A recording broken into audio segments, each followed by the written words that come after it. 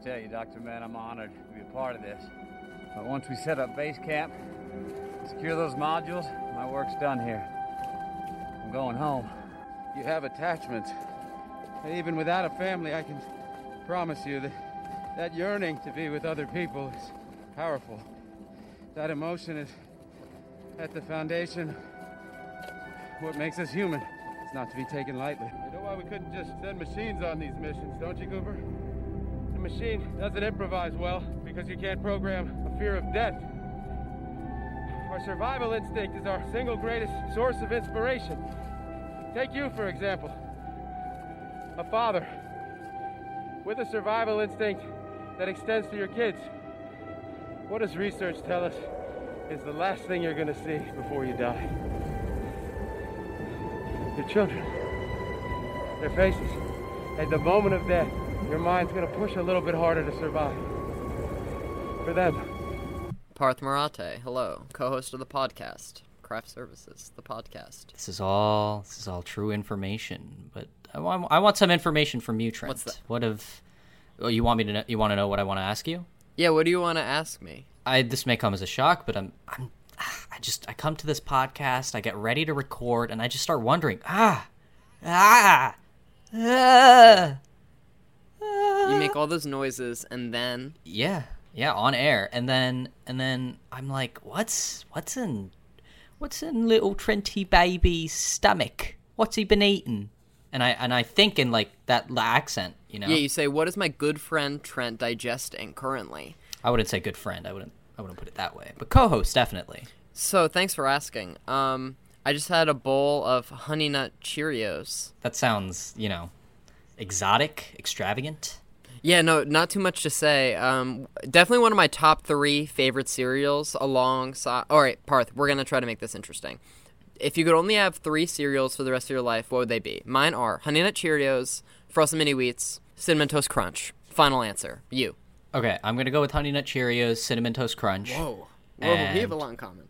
Either Fruit Loops or Apple Jacks. I think the rule is you need to have, 2 that are, dependable that you could, have in the morning, and then you need a treat cereal. Because if you had to go the rest of your life without a sugary cereal, you'd want to die. Here's the thing, is that I would need Honey Nut Cheerios because that's a pretty baseline, not super sweet. It's, pretty It's average. sweet enough, It's nothing. totally. It's not normal But Cheerios. on the box, it still claims that it's, heart healthy, and I don't know how believable that is, but I'm willing to turn a blind eye. In a previous episode, you said that Raisin Bran was the most boring cereal, and I have to disagree because I think normal Cheerios are the most boring cereal because they're nothing. But Honey Nut Cheerios, they're acceptable. And then Cinnamon Toast Crunch because it's really fun, but you can't have it too many days in a row without feeling like a monster and a threat to society. Were you allowed sugary cereal as a child? Not really. I mean, not allowed. The thing is, my parents were like, well, I mean, you can't have that all the time. We can buy it, but you can't have it every day. Yeah. And so then I'd just be like, well, then I don't really want it because then I'll just want to eat it. The willpower to not, sneak into the pantry in the middle of the night. Yeah, little 5-year-old Parth didn't have that kind of impulse control, but 20-year-old Parth, he's a new man. Mm-hmm. He's literally a man now. And and for legal reasons, you're a man, but yeah, I can be sent off into war, but I can't drink, and I never have. But right, Trent? Yeah, sure. Parth, I can attest. You've never consumed alcohol in any of its forms, liquid, solid, gaseous states. In all forms. And Parth, believe it or not, you're a really fun guy to hang out with in college, even though you don't. And I don't hang around anybody that does that kind of stuff. Is what I think makes me pretty great. Oh, you mean bad? You mean bad influences? Yeah, Parth, people. Imagine the quality of the pod if alcohol were involved. Do you think it would crash and burn, or do you think we would just be more entertaining to listen to? So 20-year-old Parth has more impulse control, and so now every now and then we get Cinnamon Toast Crunch. Mm-hmm. But I think Fruit Loops and Apple Jacks are like a middle ground where they're not Cheerios, but they're not so whatever. So I feel like sometimes I could have those. Because I think as a kid, I would get Fruit Loops and Apple Jacks more often than other cereals because they were like a compromise. They were an acceptable enemy to my parents. I think Fruit Loops and Apple Jacks are a pretty small percentage of like real food, especially with like the color that both of those things are. You know what I can't abide? What's that? I couldn't. I don't remember if this was actually a thing, but you remember there would be like little like chocolate chip cookie crisps or whatever. I can't abide that as a cereal. I can't. That's just candy. That's just. That's not cereal. I totally agree with you, and especially the fact that it's a miniature cookie doesn't make it's hard to defend it. But I think Fruity Pebbles falls into the same boat. Honestly, like so does Cinnamon Toast Crunch. I'm not happy about it either. I guess I can concede that. It just in my head, it's like I could maybe every now and then give my future potential kid that also will be not interested in drugs or alcohol, which I guess is also a drug, but I could see giving my kid some Cinnamon Toast Crunch. And then like looking at your reflection. And being like, I'm a good dad, or I'm an okay dad. Maybe you could give him. I'm not there much. Maybe give it. The divorce settlement cost a lot, but I don't think I could really give him Cocoa Crisps. What the fuck is it called? Yeah, Cocoa Crisps. And I could not do that. You don't remember the Cocoa Crisp commercials? They had a mascot, and he was like a big wolf, and he ran around with a spoon. I guess every cereal kind of has. It's like the only food group that's like really big on mascots. Like every noteworthy cereal, even fucking Honey Nut Cheerios. Welcome to WatchMojo.com, and today we're counting down our picks for the top 10 breakfast cereal mascots. Wait, is it the heart? No, it's the bee. What? Ah, fuck yeah, you're right. No, because there's like the heart. It's like it's good for your heart, and I'm like I don't buy that. No. But okay. Wait, Parth, what have you? It's tasty. What have you eaten? This cereal discourse has really gotten out of hand. Yeah, we're recording as of recording right now. It's 1:45 p.m. I had a peanut butter jelly sandwich. Was peanut butter and jellies like the cornerstone of your elementary school brown bag diet? No. I would have. My mom would give me Indian food, so I would have parathas. I would have paratha like when she would give me food. But as I got older, probably by like 5th grade, I would just buy school lunch. The cafeteria ladies were always so charming. Maybe to you. I know how involved you are with older women. It went in phases. There was an Uncrustables time, and then when you're a kid and you have peanut butter and jelly every day for like 3 months, and then after the 3rd month, you're like, okay, now this dish repulses me, and then you transition to bagels with butter, and then you go bagels with cream cheese, and then you're introduced to lunch meat, and that's when things get really interesting. Turkey for a month, roast beef for a month, little roasted chicken for a month. Anything is possible. But then when you reach middle school and you have to start making your own lunch, your standards really start to go down quick. Well, you just recently said that anything is possible, and that's kind of how I felt about our main thing of the day. So our main movie? Yeah, I'm always there, coming in clutch with the transitions. After 8.5 minutes, you're swooping in with this timely transition. Trent, that's enough talking. Let's cut to the intro. So is this going to be one of the pods we do shirtless?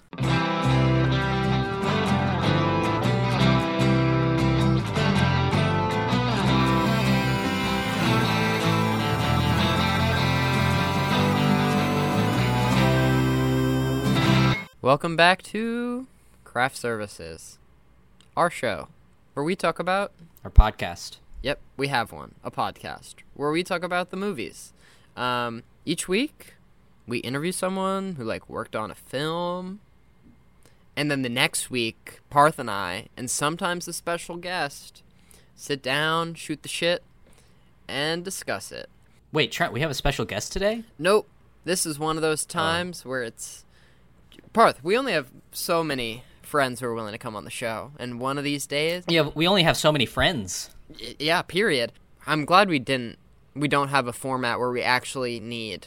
a special guest every week, because No, it would be madness, and this podcast would go behind schedule all the time. Because simply, we would either have to change the format, which would just be insulting to the fans at home, or we would have to go through great inconvenience to go out into the world and try to like meet new people who are like interested in chatting with us and like willing to have it recorded and that's out of the question.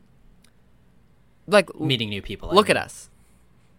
Like, I mean, we're lucky to have the few associates that we've accumulated over the years. That we've catfished and, haven't figured out that it's just all one big elaborate podcast revolving lie. Because at the end of the day, it's not the friends who will be there, because friends die. But the podcast lives forever. Trent, you told me off camera that you had something you needed to get to, something you need to say about we're talking about Interstellar this week. Side note, listen to our interview with assistant editor John Lee. We uploaded that last week. He was super nice. And yeah, he likes Parth's tweets sometimes, which makes him and he replies sometimes. Extra nice. But the thing I wanted to ask you is, what text did I send you at 3:30 a.m. last night, and what did you respond to that text? I'm opening up my phone. So, well, let me give some context. Please. You texted me at 12 a.m. Midnight. At midnight. And I'll try my best. Bobby De Niro, because it was his birthday the day before. As of time recording. I'm so happy you're gonna do this. What's the fucking matter with you? What is the fucking matter with you? What are you, stupid or something? Tommy, I'm kidding with you. What the fuck are you doing? What are you, a fucking sick maniac? He shoots him in the foot, he tells him to go fuck himself. You gonna let him get away with that? You gonna let this fucking punk get away with that? What's the matter? What's the world coming to? What the fucking world is coming to? How do you like that? How's that, all right? What's the fucking matter with you? What is the fucking matter with you? What are you, stupid or what? No, Tommy, I'm kidding with you. What the fuck are you doing? Are you a fucking sick maniac? How do I know if you're kidding? What do you mean you're kidding? You're breaking my fucking balls? I'm fucking kidding with you. You fucking shoot the guy? He's dead. Good shot. What do you want from me? Good shot. So that's the scene in Goodfellas where Joe Pesci shoots Spider, and 2 days ago was Robert De Niro's birthday, and so I sent that to Parth, who's never seen Goodfellas all the way through. No, I've seen about 2/3. And your response? Oh wait, we'll continue. I responded with a photo of me. Oh wow! You're getting a lot of backstory. Yeah, a photo of me from 5 years ago that my friend Aiden had sent to me, of me with in really bright lighting, and I think the phone had the camera had flash on, and so I look really white. Yes, in this photo. the flash was reflecting off your supple brown skin, and for whatever reason, when we do the Instagram post, should I put this up? Sure. Should I be like, here as mentioned in the episode? Absolutely, yeah. White Parth, well, Caucasian Parth, to be respectful. Right. So Trent responds with white Parth ? And I respond, I know. And he goes, have you been white this whole time? And I say, it's shocking. And then I send the eyes emoji, the looking left to right type eyes, which are often used in a sort of sexual or sensual context, but in this it was different. It was a friendly eyes, I think. How do you know it was different, Trent? We'll continue. So then we don't talk because it's midnight after that, and then at 3:18 a.m. you send me wow, and in the same text you press enter and then go, so I watched Interstellar. I did a new paragraph to add to the drama. And then you responded with just one word at so at 4:23. At 4:26. Yeah. No, 4:26 a.m. Trent, come on, got to get these time codes right. At 4:26 a.m., I send my big long response to his, beautiful text. At 4:26 a.m., I respond with, yeah. And I happened to be awake when I received this, and I rolled over in bed. I thought, what human being is functioning at this ungodly hour? And I look over, it was Parth. And when I woke, when I woke up, I saw, because Trent for some reason has his read receipts on. Do I? Wow, I didn't even know that. No, you do. Which I always wonder, because every now and then I'll be like, hey Trent, are you good at this time to record? And I can see that you've seen the text. And then I'll be like, why does he have his read receipts on if he's also going to purposefully avoid me? So that's But the reason I've been purposely ignoring you is because I thought my read receipts have been off for the past several years. So you Right. can imagine all of the wow. wow, this is on air. This is Breaking it's awkward news: for you, Trent's isn't it? Trent's a bad friend and has difficulty scheduling sometimes. So, so then I wake up and I can see that I sent that text at 4:26 and you saw it at 4:27. It says read at 4:27. I'm like, wow, he was up, and decided not to respond, which is fine because I'd literally just gotten up for some reason in the middle of the night. Was it like to pee looked or at a my glass phone, of saw water? the text. No, I just woke up randomly, Okay. and then I think instinctively I reached for my phone to see what time it was, even though I have an alarm clock. Saw the text, responded with yeah, because I figured, hey, I saw the text, I should respond. Mm-hmm. Is that just your rule of friendship? And I You know what happens when I see somebody's texted me? I try to respond, and I know that's not how some people operate, but that's okay. So I thought Everybody's different. I thought there's no need to respond because when I felt my phone ring, I thought there was going to be a very detailed like critique or analysis or of the film, or being like, "I'm so glad you liked it, excited to chat tomorrow," and I thought, well, Parth's brain is clearly operating somewhere between 5 and 10% of its full functionality. And there's no point in trying to continue on this conversation any longer. Because I thought that it was one of those things where if I asked you about it this morning, be like, hey, remember where I texted you last night? It would, being that it required such little mental capacity to send me the word yeah, that I thought you did this in a subconscious state. I thought you dream texted me. Only because I remember sending something. I didn't remember what. I remember sending something short, but I didn't remember what it was. And I know that this has gotten out of hand, but I'm not crazy about the dream text because, long story short, I went to a party in high school and I arranged my and there Trent was cool in high school. People liked Trent in high school. Okay. And there was going to be some underage drinking going on, and so I needed to arrange my sister to pick me up rather than my parents, so we could pull off the perfect crime. And so the clock strikes 11, Trent's sophomore year curfew, and I call my sister and I say, "Come pick us up," and she answers the phone and she says, "Hey, Trent, I can't pick you up. I broke both my legs." And I was, a little bit impaired. And so I thought, okay, that's cool. And then, we went from there. And then the next morning, I saw my sister, legs intact. And I said, "Yo, did you just not want to drive us home?" And she said, "No, I was having a dream where I broke both my legs. And then I woke up to your phone call, thought both my legs were still broken, and then reported the facts." Isn't that crazy? That's a good story, Trent. Thanks. Now that we've got that housekeeping, You know what else is a good story? The 3-hour film by the 3-hour Christopher Nolan film Interstellar. Now you need to tell me what your plan is to save the world. We're not meant to save the world. We're meant to leave it. All right, Parth, do you want to give the synopsis? Thanks, Trent. Sure.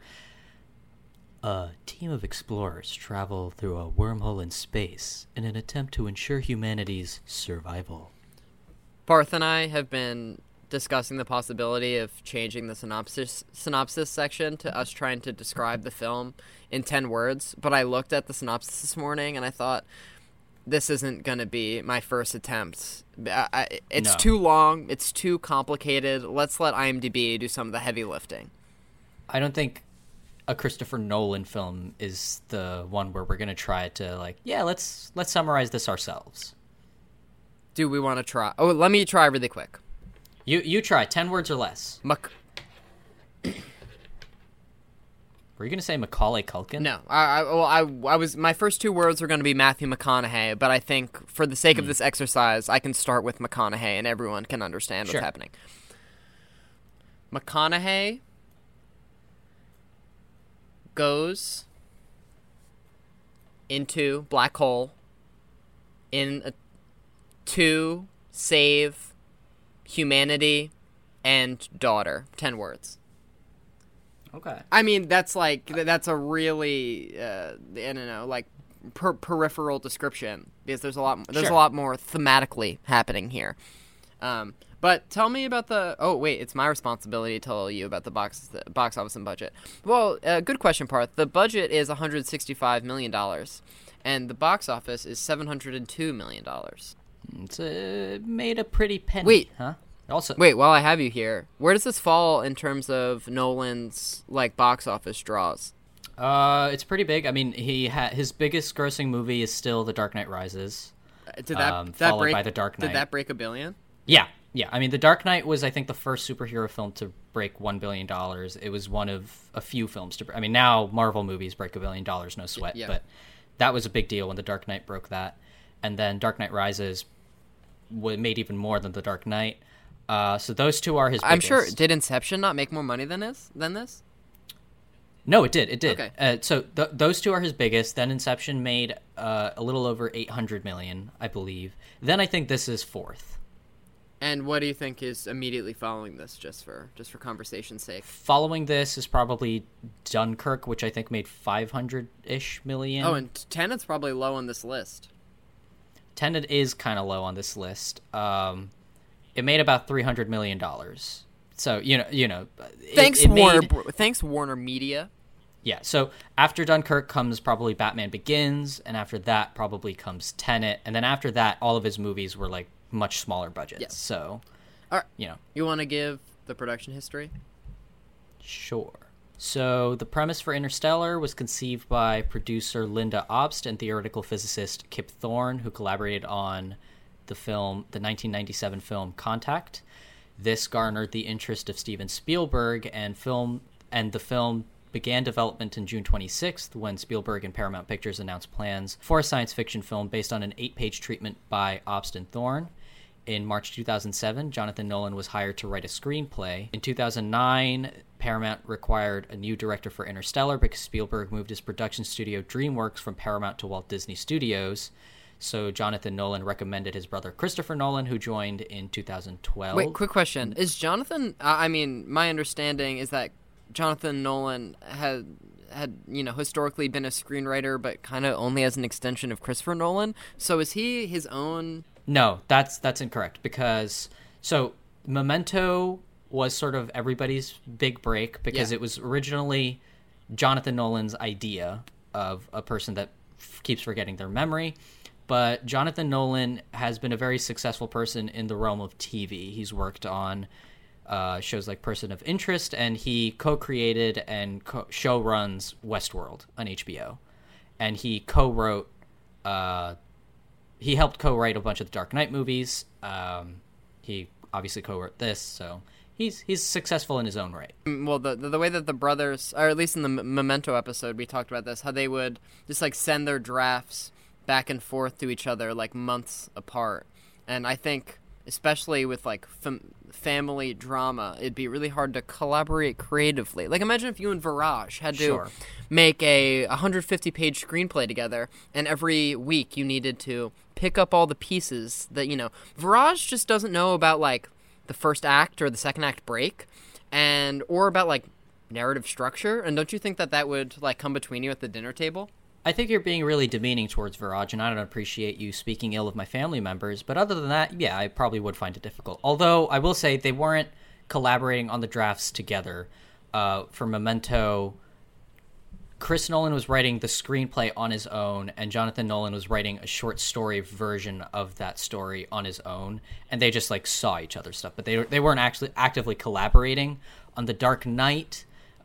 Chris Nolan and David Goyer came up with the story and then commissioned Jonathan Nolan to write the first initial draft, and then Christopher Nolan came in and did some rewrites on it. So it's not like working on it simultaneously. Viraj Marathe will make an appearance on this show if and when we ever do Scott Pilgrim vs. the World. Stay tuned.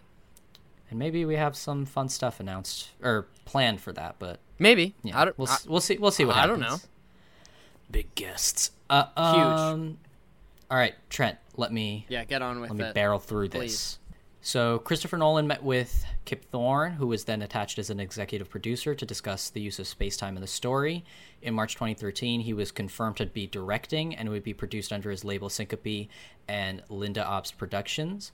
The Hollywood Reporter reported that Nolan was going to earn a salary of $20 million with 20% of the total gross, so well done, Nolan. Warner Brothers gave Paramount rights to co-finance the next Friday the 13th film in exchange for a stake in Interstellar, and Legendary Pictures made a deal with Warner Brothers to finance about 25% of Interstellar in lieu of financing Batman vs. Superman: Dawn of Justice. Good stuff. The Dust Bowl phenomenon of the 1930s, as documented by Ken Burns in The Dust Bowl, which was made in 2012, was an inspiration for the blight that was portrayed in the movie. Nolan became interested in casting Matthew McConaughey after watching him in an early cut of the 2012 film Mud. Nolan filmed the movie on 35mm film in the Panavision anamorphic format and IMAX 70mm photography. Cinematographer Hoyt van Hoytma was hired in lieu of Wally Pfister, who had been Nolan's cinematographer since Memento, because he was making his directorial debut on Transcendence, which starred Johnny Depp. Has Van Hoytma worked on everything since? Yeah, he did Interstellar, Dunkirk, and Tenet. So more IMAX cameras were used for Interstellar than for any of Nolan's previous films, which makes this the narrative film with the most amount of IMAX footage. Also, this would come up later in the fun facts section, but as of 2014, this was the longest IMAX film ever made. So Van Hoytma retooled an IMAX camera to be handheld for shooting interior scenes, which was something that was a big technological improvement because Chris Nolan likes doing handheld. And you can't do that with IMAX cameras because they're big and heavy until you get Hoyt van Hoytma to do it. Also, what a fucking awesome name. Yeah. Right? Yeah. So the crew spent 2 weeks shooting in Iceland, where Nolan had previously filmed for Batman Begins. Composer Hans Zimmer, Nolan's longtime collaborator, returned, and in this scenario, instead of receiving a script, Nolan gave Zimmer a single-page document that told the story of a father leaving his child for work, and Zimmer started orchestrating a bunch of new stuff. They used an organ, and they decided to go against the sort of recording processes that they'd used in previous films. And Zimmer conducted 45 scoring sessions for Interstellar, which was 3 times more than he had ever recorded for Inception. So, Parth, I saw a video of Jessica Chastain this morning talking about Christopher Nolan, and she said that all of the scripts that he sends to the actors come on, bright red paper, and I was wondering if you know why that is. I have no idea why that is. Do you just think... It might be...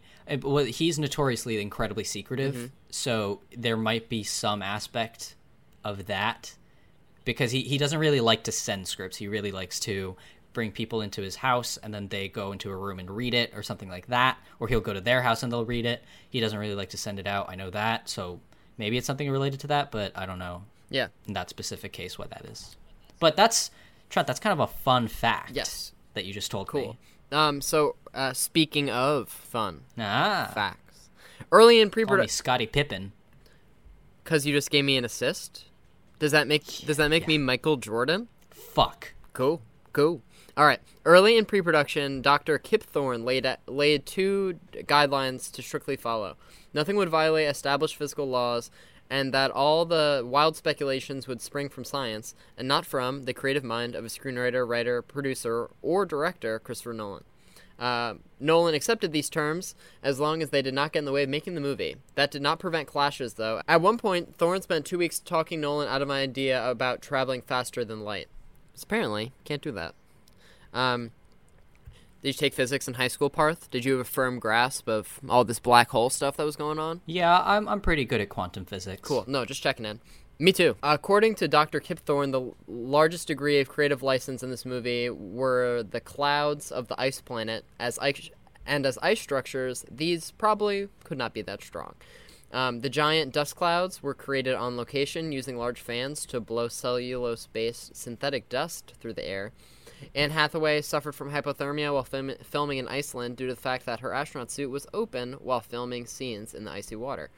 The wormhole was placed near Saturn as a reference to 2001: A Space Odyssey because Stanley Kubrick originally planned for part of that movie to take place at Saturn. Unfortunately, as visual effects technology wasn't able to make Saturn springs at that time, he changed it to Jupiter. And Parth, I'm sure as a person who's alive and gone to a year worth of film school, you can see... do you think this movie takes any influence from 2001: A Space Odyssey, or no?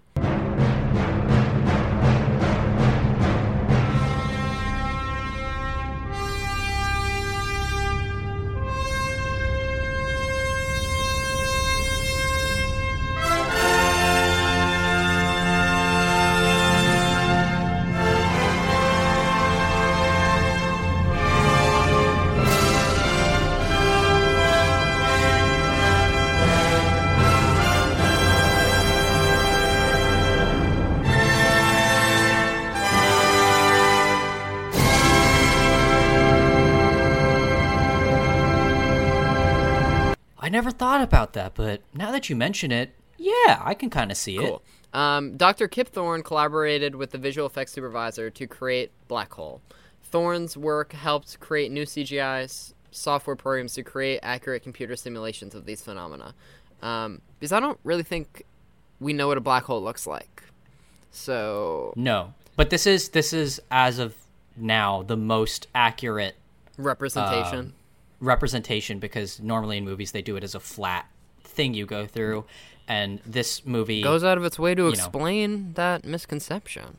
Yeah, which we'll get into. And it kind of steals its explanation from a movie called Event Horizon. In the trivia on IMDb, it said that the circle, or folding the paper and, poking the pencil through it, which is every, physics teacher's way to explain the wormhole, was stolen directly from Event Horizon. The majority of the shots of the robot TARS were not computer generated. Rather, TARS was a practical puppet controlled and voiced on set by Bill Irwin, who was then digitally erased from the movie.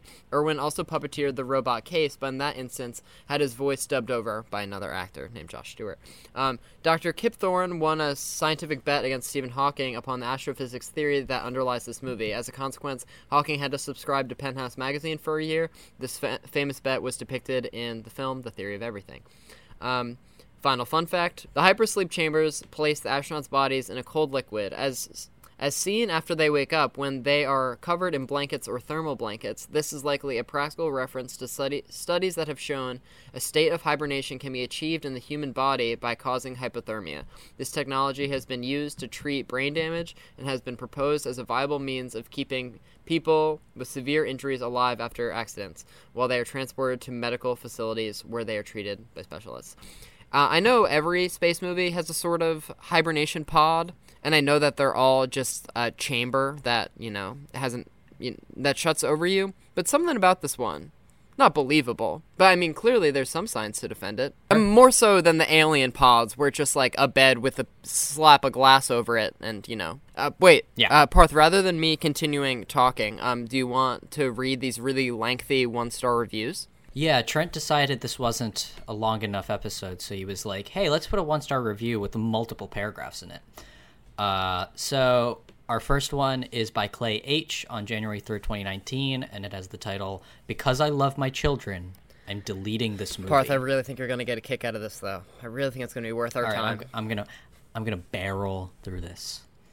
When I first watched Interstellar in the theater, I loved it because I'm a bit of a physics geek. I loved the dedication to getting the astrophysics right, and I was blind to the other messages being portrayed by the movie. Fast forward to sharing this with my children, and I have a very different perspective. Most of the movie is suspenseful and asks tough questions of survival, but the end scene portraying those who survived shows the result of an unspoken genocide. In the end scene, we see a space station populated by white people happily farming and playing baseball, and not one person of color represented. That there is not a single person of color present implies that only people who are white made it into the space station and everyone else was left behind on a doomed planet. Thus the unspoken genocide. I realize some people might say I'm being too sensitive because they see no problem, telling me, after all, it's just a movie and you don't have to make everything about race. With those people, I'd have a discussion of how movies are meant to spark specifics. You got this. With those people, I'd have a discussion of how movies are meant to spark scientific curiosity and inspire an adventurous spirit, yet only portray success for white people, leave those who are not white with a sense of being left out. People pick up on these subtle messages, even if only on a subconscious level, as the movie is saying, see this future, see the people in it, it's not for you. That is the horrible power of these messages. These messages are subtle and shout louder than words ever could. These messages are felt by children in places parents can't reach. I'm deleting this movie from my purchased videos because I can do better than showing my children these kinds of messages. This is really interesting for a few reasons. One is, sure, you can make a case that Christopher Nolan could do a better job trying to get some people of color in his movies, and that's a fair message. And it is true that, the images that you show in movies, they reverberate and they leave messages. I don't think they were talking about a happy white paradise where all non-white people were genocided. No, I thought, wait, you only see very few scenes in the future, and the only people you see are essentially people who are related. It's like Matthew McConaughey's daughter, and then it's like her whole big white family is surrounded around because they're all related to Matthew McConaughey, a famous Caucasian. And then, like, there's not too much in the future place. Like, there's only so much opportunity to see a minority. Next one is by someone named JP. Why do people make nice name? Why do people make movie so complicated? Not movies, movie. Watch this movie by seeing the reviews and 5-star ratings. I usually watch movie to keep relaxed and keep myself away from stressful life for a couple hours. This movie disappointed me from that angle. It's a bit complicated and needs your full attention throughout the story. I'm not saying it's a bad movie, but may fail to meet your expectations if you're looking to be simply entertained. Parth, I'm going to give you your birthday present early, and I'm going to read this last review because it's kind of long. Is that okay? Happy birthday. This last one is by Philip Allen, labeled What a Chore. One fact is glaringly apparent. The first hour and a half could easily have been squeezed into 15 to 20 minutes of screen time. Wow. This person needs to get into the editing business because it seems like they could really streamline a lot of projects. Yeah, they should get a job with John Lee. Oh, nice. Listen to our last episode. All of the most important concepts could have been stated within that time. 3 hours was not necessary at all. By the time the film hit the 2-hour mark, I was in physical pain sitting through this thing. The last hour is about the only thing halfway worth watching, kind of, sort of, maybe. I just don't understand how filmmakers like this manage to get money out of people to make turkeys like this. I suspect that by the time the producers finally understood what Nolan had done with their money, it was way too late to salvage anything. I mean, seriously, how much of a self-indulgent egotist must a movie maker be to crank out crap like this? What a sentence. Final paragraph. There is one ruler by which... this is really the fucking kicker. There is one ruler by which I measure any film. Before delving into a deeper analysis, is it boring? Does it commit the unforgivable crime of being boring? This does not mean that the film can be interesting for half its running time and excuse its other half from being boring. No, none of it can be boring. This is because every second of running time is important. Every second counts, and just 60 seconds of boredom can translate into an eternity of suffering for the audience. Because film time does not run the same as real time, it runs on its own, quote, clock. Therefore, every single second of screen time must be interesting in some profound, important way. Every single second. And filmmakers who fail to understand or respect the odd fact of film will fail eventually. They might get away with a film or two of being a boring time waster, but eventually the public will catch on. I only hope this happens to Nolan. He's been turning out boring films for some time now, and one day the public will wake up to this fact.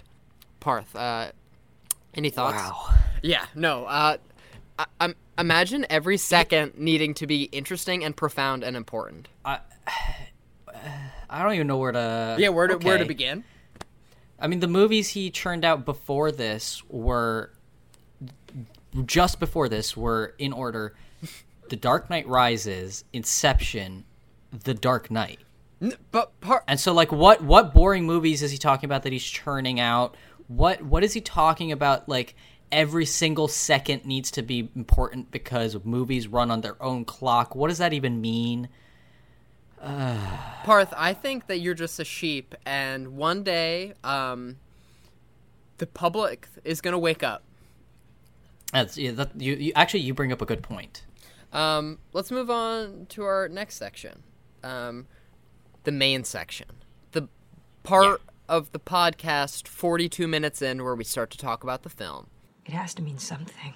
Love has meaning, yes. Social utility, social bonding, child rearing. We love people who have died.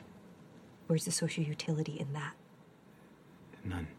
Maybe it means something more, something we can't yet understand. Maybe it's some evidence, some artifact of a higher dimension that we can't consciously perceive. I'm drawn across the universe to someone I haven't seen in a decade, who I know is probably dead. Love is the one thing we're capable of perceiving that transcends dimensions of time and space. Yeah. And Parth, it kind of sounded like a Yoshi sound effect. And if you know who Yoshi. Yeah, I'll add in. I mean, that one was much better, but I'll add in a Yoshi sound effect for reference.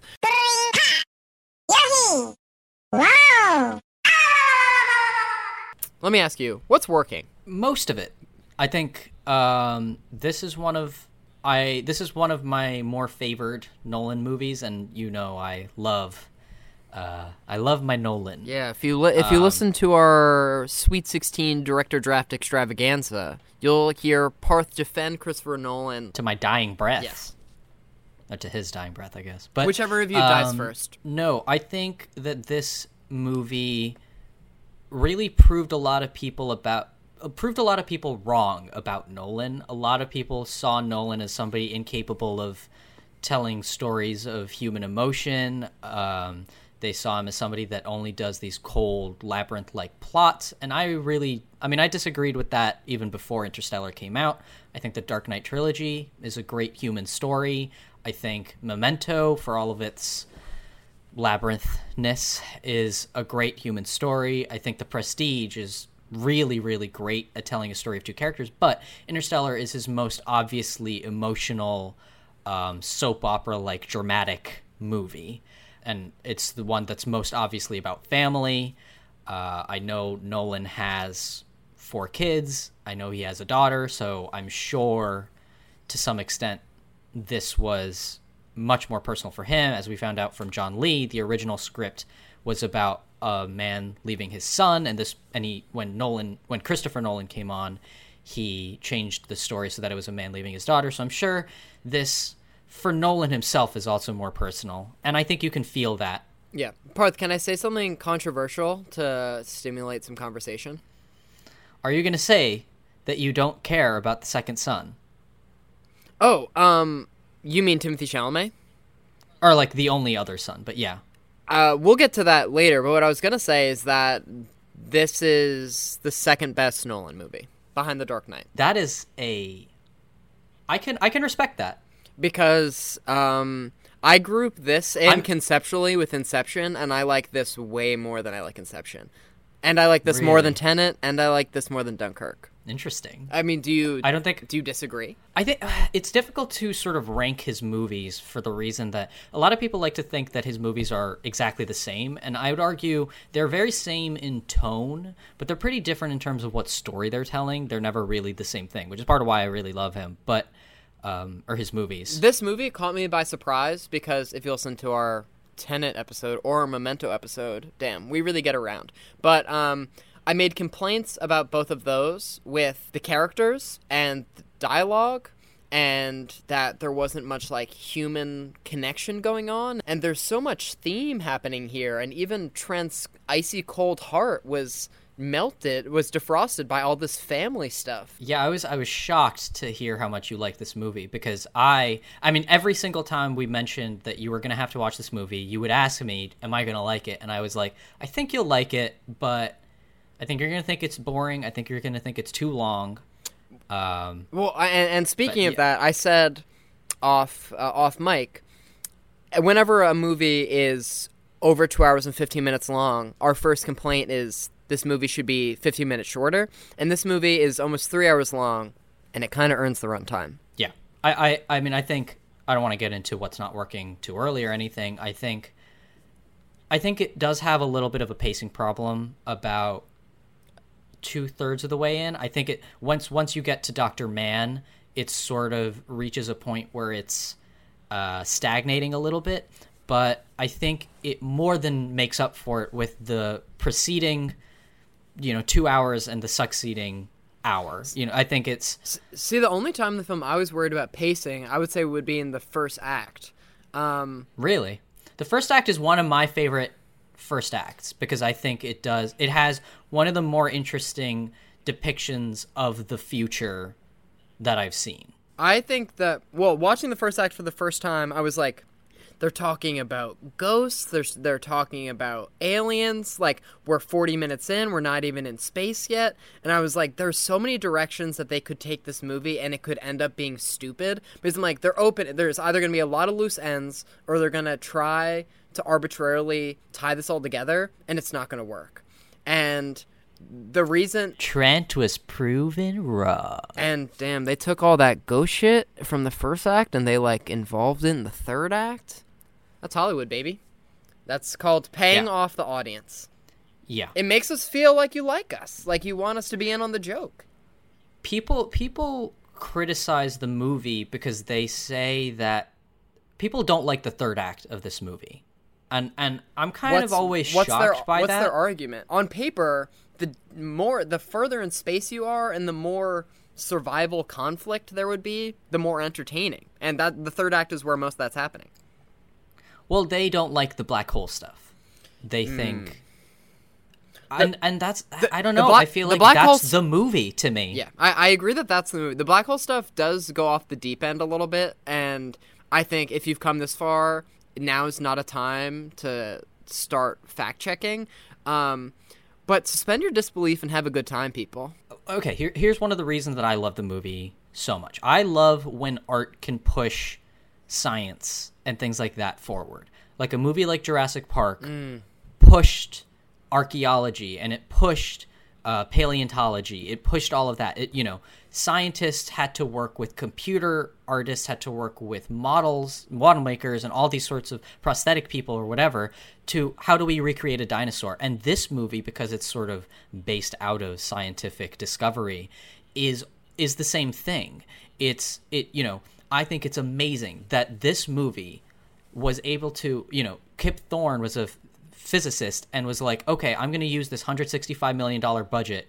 I'm going to take your big fancy Hollywood computers, plug in my theoretical equations in, see what pops up. Oh, I guess that's what a black hole looks like. And then that creates 2 scientific papers. You know what I mean? So I think it's amazing when a movie can do that. And I think that this movie, which I think as much as I would be interested in seeing Spielberg's version of this movie, I can kind of see what it would be, and it'd be more schmaltzy, and I think it would also be less scientifically accurate. I was going to use the word cheeseball. As much as I love Steven Spielberg, I think we would get a lot more, I think this movie's plenty heartfelt, and the Spielberg version is way more heartfelt. Too much so. Yeah. And I think part of what's interesting about this movie is it's such a different depiction of space travel than what you normally see, because there's really, in movies, the language of space travel is based down to 2 things. You've got your hyper accurate stuff that's like Apollo 13, and it's actually about real space travel. Yeah. Or you've got your Star Treks or your Star Wars or whatever, where it looks, it looks good. It's a Hollywood movie, but it's clearly inaccurate. It's clearly not making sense. There's sound in space or whatever.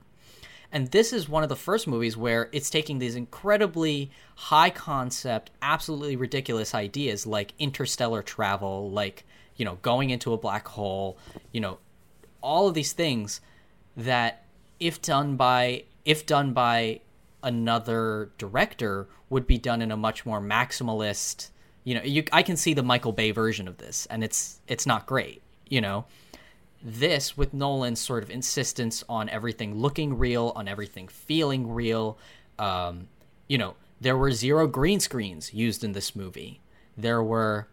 There's a few scenes where there's many computer-generated effects, but everything inside of the spacecraft is all, when they're shooting inside the spacecraft, that's what the actors were seeing, because he was outside of the spacecraft projecting, stuff that they'd made in CG for outside space. For the actors to interact with. Yeah, and I think all of that creates a completely different experience. I think it makes everything feel much more grounded, much more realistic, and I don't know, it's just a completely different experience than anything, I think, than most other movies will ever give you. I mean, a personal flaw of mine is that, the reason I haven't watched Lord of the Rings, or I have trouble getting into fantasy, is because I have a hard time signing up emotionally to be invested in things that don't take place on Earth. And this movie taking place in a future, climate-ridden, apocalyptic version, but it's not like everyone's, eating each other. It's, the perfect amount of grim. But also it's, grim in the way that's, I could see us living under similar circumstances in the next 50 to 60 years. And as hard of a pill as that is to swallow, it makes it so poignant, because something like this maybe forgetting the black holes, but people are clearly trying to colonize other planets, and this could be a feasible future. This could be a feasible future, and that makes me mean more to me now, because watching Inception, I'm like, cool, but like this isn't gonna apply to me at any point. I don't personally watch movies like that, but I can definitely understand how this is more appealing to you if you do. Something about, because I think in the way that switching gears really quick, in the way that I made a complaint about like Tenet or Inception not explaining the rules, and oftentimes intentionally so, I think this movie goes out of its way to explain like the basic mechanics, and even if it doesn't like actually make sense, like in the moment it's really it's like really cinematic, and at least for what's happening on screen, it gives you a base understanding. It's like we've forgotten who we are, Tom. Explorers, pioneers, not caretakers. When I was a kid, it felt like they made something new every day. Some gadget or idea, like every day was Christmas. But 6 billion people, just try to imagine that. And every last one of them trying to have it all. I think you've got to rewatch Inception, because I know you haven't rewatched that movie in a long time. But I agree. I mean, I think the movie goes a little bit too far on the explaining sometimes. I think like towards the end, there's a lot of characters explaining exactly what's happening, and I think sometimes you don't really need that. But I don't know. I don't fucking care. What movie shows the stuff that this movie does? You know, in the way that this movie does. Oh, wait. As interestingly. Wait, Parth, you don't want to talk about the space CGI, do you? I would love to talk about the space CGI. Oh, wait. And should we mention how fucking dope it is, or no? Yeah, that'd be a cool thing to bring up. So, I think all of the space CGI is awesome, and I have one exception. It's that, especially on the water planet, and after that, because they're in the ship for a lot of the film, and they're showing, whenever they show the ship like interacting with like the water, like they show a lot of angles of just like the windows of the ship going through all these different elements, and they don't have, and I know it's because they're using like models or miniatures, and I think that they look great, but they very rarely show like a wide shot of the ship, and I know that that's what you'd come to expect, but like you could make a super cut of 10 minutes of this movie of it just like the windows of the front of the ship being hit by waves. Is that the complaint? That's the full complaint, yes. Okay. Well, I get what you're saying, but I would argue this. People like to say that Chris Nolan sometimes is kind of just like a functional director. He's not like doing crazy things with the camera. And I think over the course of his career, I would argue that that's one of his biggest assets, is that he's someone that's very, very disciplined. He has very specific rules of what he's going to do and what he's not going to do. He's not going to do crazy long takes. He's going to shoot with a lot of coverage, as we learned from Stephen Tobolowsky. He's going to make sure that he has all the angles he needs to get it in the edit. And the other thing he's not going to do is when he's working with CG elements, he's never going to do something a camera can't do. And what I mean by that is a lot of people, when they go into space, just look at like J.J. Abrams, Star Trek movies, or Force Awakens, or even Rian Johnson in The Last Jedi. The camera a lot of the times is doing these moves that a camera physically cannot do. Whereas Nolan, when he does that, I think he's kind of acutely aware of the fact that we have come to understand, like, okay, and this is the computer part of the movie, where this is a fake camera. Even if we're not literally thinking that, we can kind of tell, like, yeah, I know that's not real. It looks good, but it's not real. And I think he, by not giving us those wide shots, by not giving us some, like, crazy, whatever, by keeping the camera still and keeping the camera on, on the ship, it keeps you grounded, and it keeps it looking good. And I think a defensive Nolan on the whole. Cooper, what are you doing? Docking.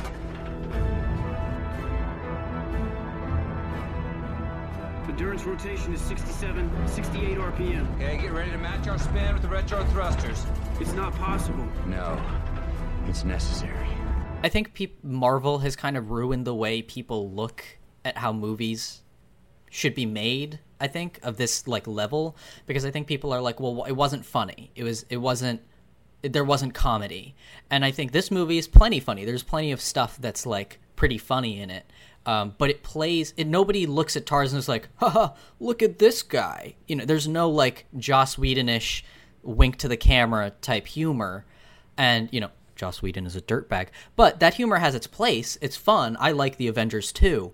But it's also fun to see something that plays something completely straight. Oh, you like The Avengers 2, Age of Ultron? That's interesting. Gotcha. I also like Avengers 2. But here's the main reason why I love the movie is I think it has this undertone of a spirit of like pushing forward and discovery. And I think Nolan, if you look at his movies, he's always looking to see the best in people.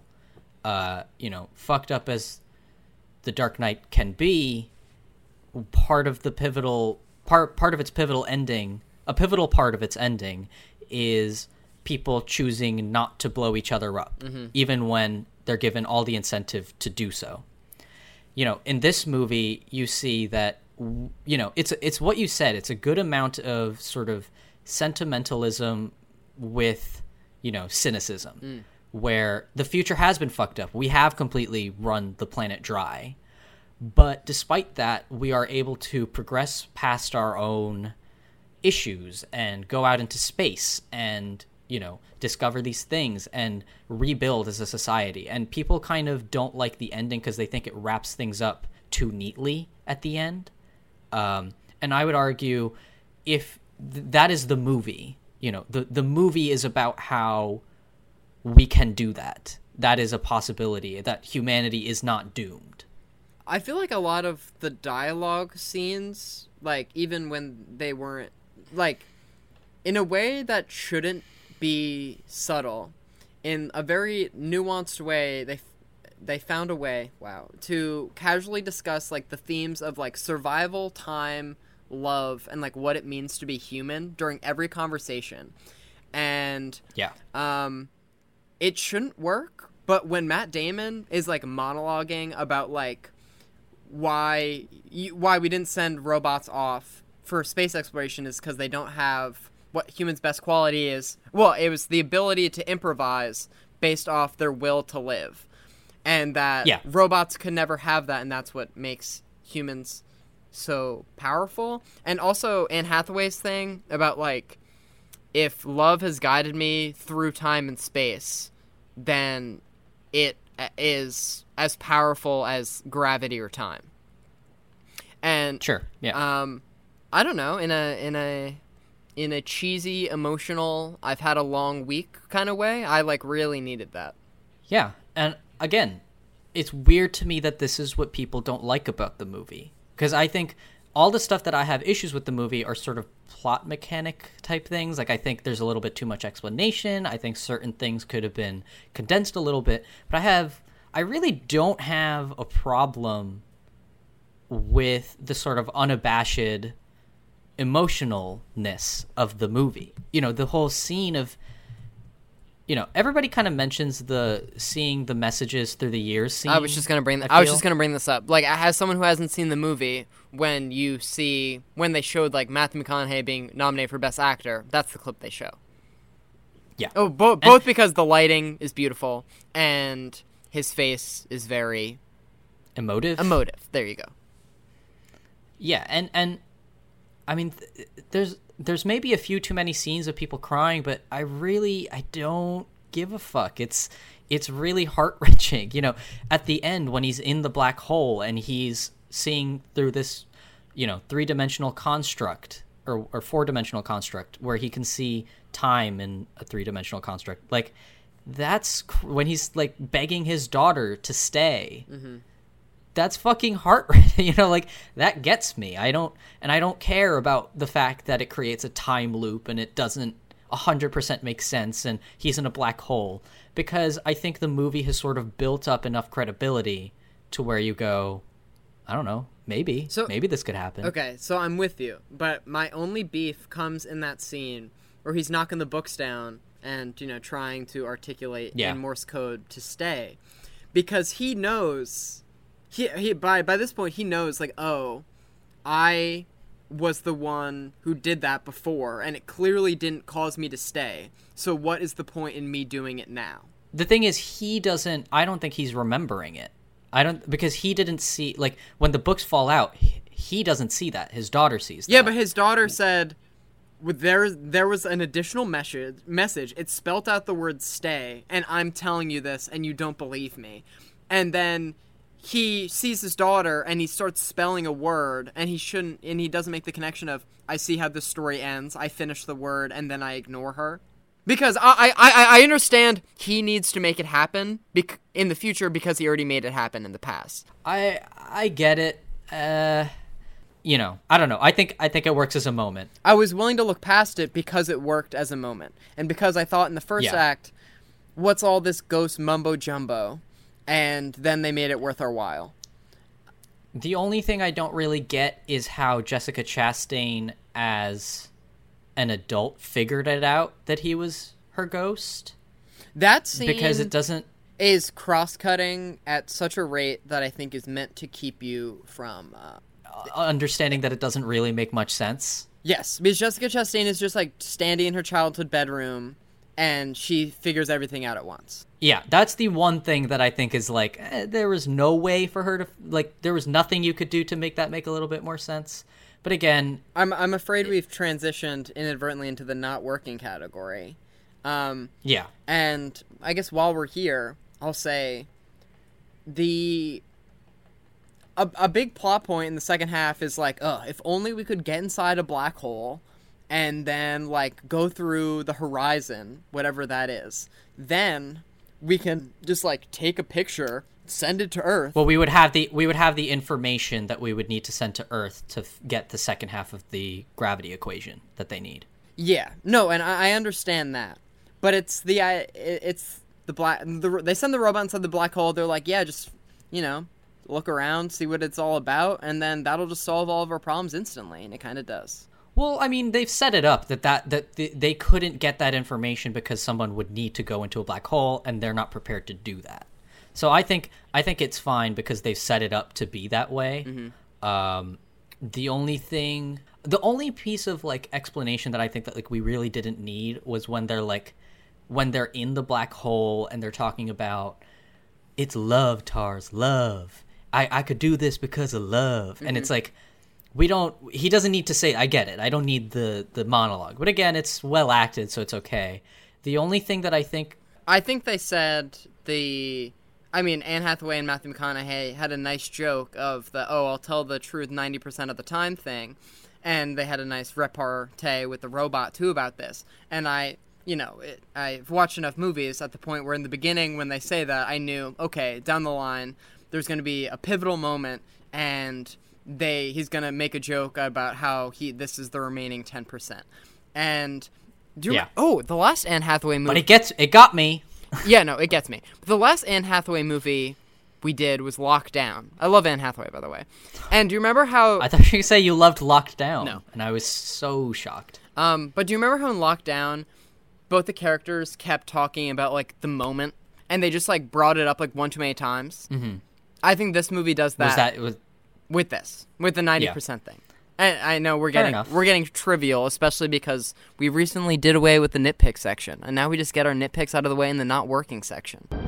Ranger 2, prepare to detach. What? No! Cooper! 3. Cooper, what are you doing? Newton's third law. You gotta leave something behind. You told me we had enough resources for both of us. We agreed, Amelia. 90%.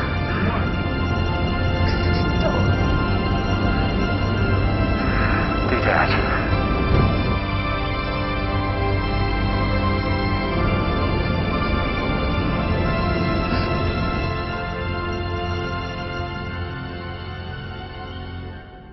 The only one big structural thing I think this movie doesn't really need is the second sibling. I don't know if that's a remnant of the original Jonathan Nolan draft or what. I'm glad you bring this up. Go ahead, please. I think it can be represented in him saying goodbye to both of his children when he's leaving space for an indefinite period of time. And he goes up to his daughter's room and he's like, hey, I love you so much. Here's a watch to remember me by. Here's like a valuable explanation, probably a metaphor about how I'm here for you.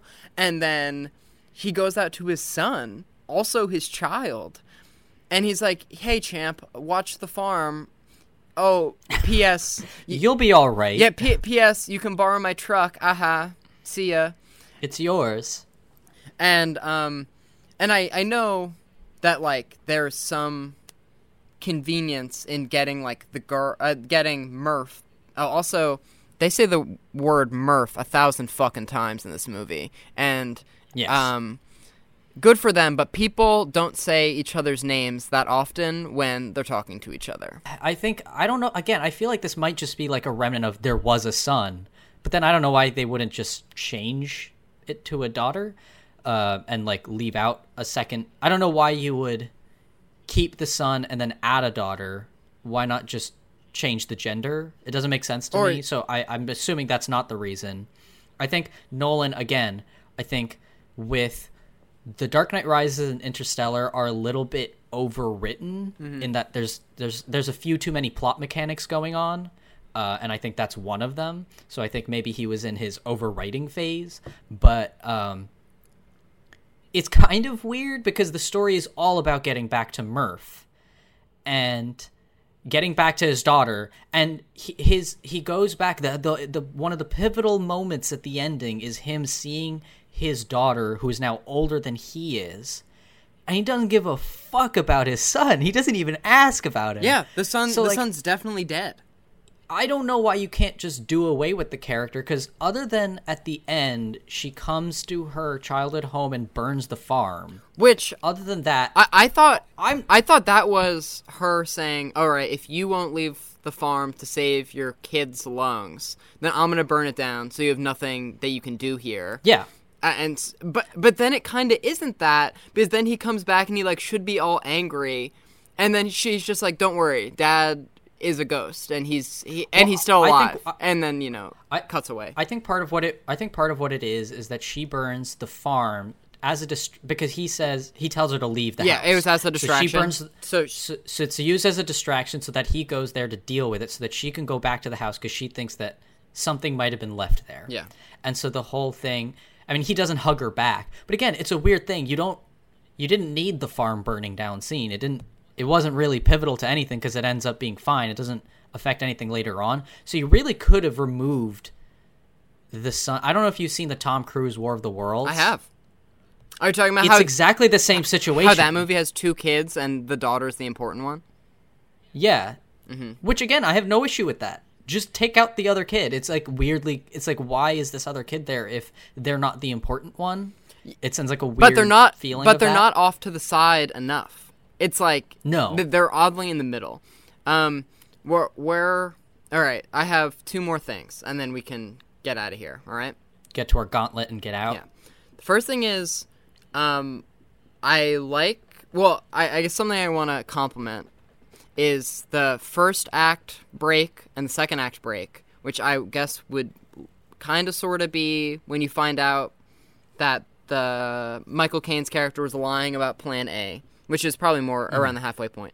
And then the 2/3 break would be when I guess you find out that Matt Damon is trying to betray them. And right. I like both of those things, and both of them, like, rarely when I'm watching a movie these days do I, like, rise out of my seat a little bit. I'm like, oh, shit, they're doing something here. And I did it twice during this movie. But I don't know, like, I understand Matt Damon, he's like, yeah, I haven't seen another human face in a really long time, and you won't believe the things that will make you, like, it was his whole reason for going the survival instinct spiel. But why does he try to kill McConaughey, because he wants to go home too, and that's what Matt Damon wants. Well, he doesn't want them to go exploring the other planets. Because does Matt Damon just want to go home? Yeah, that's the whole thing. Is that he has been out there for so long, and he lost complete hope. He completely lost hope. So his survival instinct kicks in, and he's like, I don't give a fuck. We're all doomed anyway. We can't live on these planets, so I just want to travel home. So he kills him, or he sets him up to die because he thinks that's his way back. So he's like so desperate that he's willing to do anything. So I think that's the reason why he does that. It's not like a malicious. I mean, obviously he's trying to kill him, but like it's not a malicious intent necessarily. It's like so like oddly horrifically beautiful when he's like, Yeah. I thought I could watch you die. But I just listen to my voice. Like, I'm supporting you through this, but it's too horrible. He clearly had no malice against him, but he was like, it's me against you, and I chose me. You're feeling it, aren't you? The survival instinct. That's what drove me. It's what drives all of us. And it's what's gonna save us. Because I'm gonna save all of us. For you, Cooper.